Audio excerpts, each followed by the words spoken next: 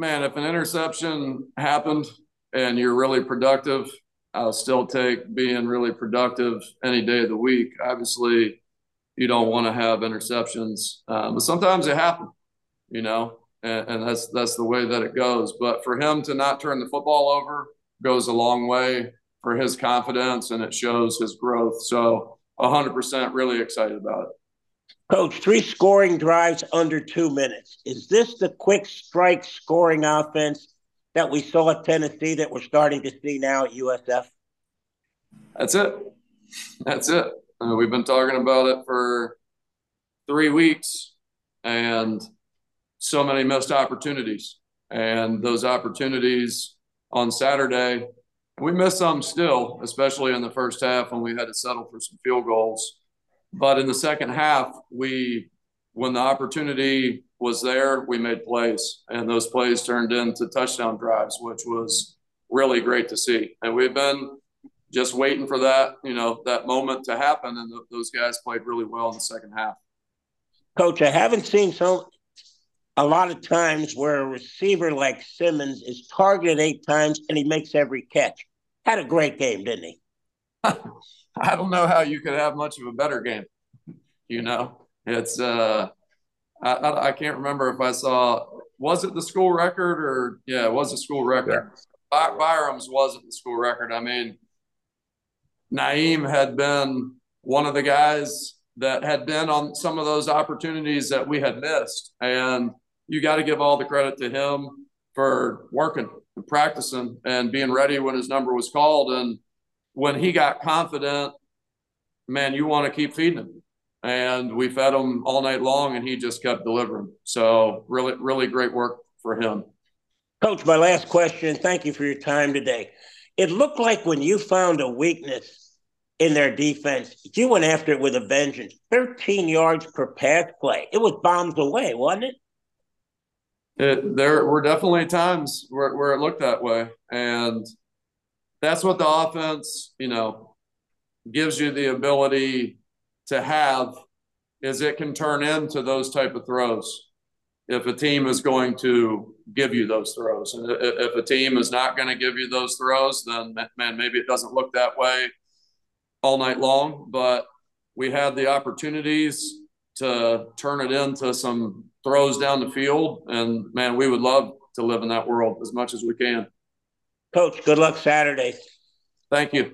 Coach, yesterday, Coach Golesh was saying, we were talking about Byram, and he said something like, I'm just fascinated watching the guy prepare, just how he goes about his business. And again, last year you talked to him, and it's like, wait, how old are you?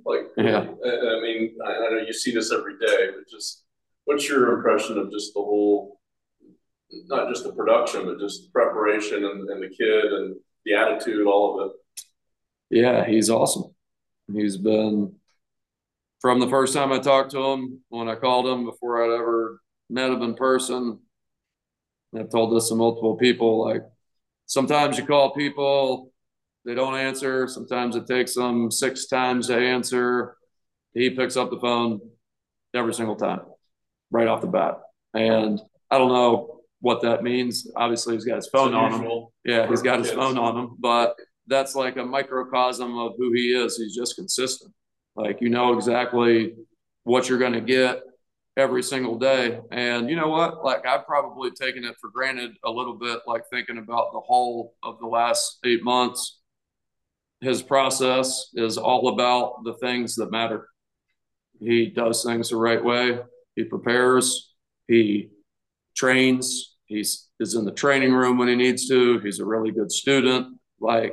He's very consistent and balanced through everything that he does. And that's not easy to do. He's very disciplined in how he goes about his business. And there's no doubt that when you stack those kind of days on top of each other, eventually the production on the other end and the success on the other end is going to happen. What do you think drives him? What's important to him? What really revs him and gets him going in a direction? Hey, he wants to be great. He wants to be the best that he can be. And he knows he wants to be coached. He wants to learn. So he knows, like, and that's one of the awesome things about Byram. Like, he's never been the guy that, man, I got all the answers. He's never going to be that guy. Like, he's not that guy. So when he makes a mistake, he's really easy to coach. He learns really fast. When he does, he makes a mistake, and we all do. He understands it pretty quickly, and he fixes it. So when you do that and you live that way, it just adds up, to being successful at whatever it is. And like I said, he's a really good student. He lives that way, as a student as well. So he's got really uncommon discipline across all of the things that he has going on in his life, which, man, he's been really consistent. Yeah.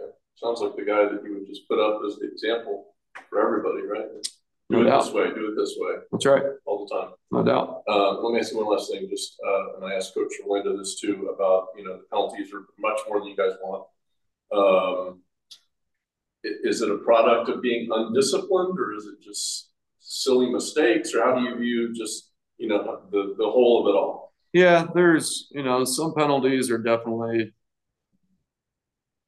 a discipline and a focus issue. Some penalties are going to happen. It's a physical game. Holding, for example, those guys are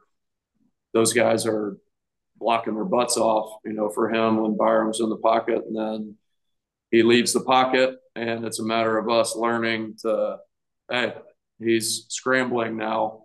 My technique's going to have to change here a little bit, and I can't get called for holding, when that happens. But it's we have been much improved from the beginning in terms of the silly mistakes from week one up until now. Man, the silly lack of discipline mistakes we've improved on greatly, but all of them we have to continue to understand, like, man, why is this happening, and fix it. But our guys are playing smart. They're playing smart football, but there's some unique things that have happened, in particular last week on the holding penalties, that we gotta learn from, and we can't let it show up again. It'll kill us. Right. And it's the message to all of them for us to do what we want to do. This got to stop. Absolutely. Yeah, we talk about it, man. Every Monday we get in there and we watch the last game as an offense as much as we can, and we point out all of those things, and we have to fix them. Whatever the mistakes are, we have to fix them. And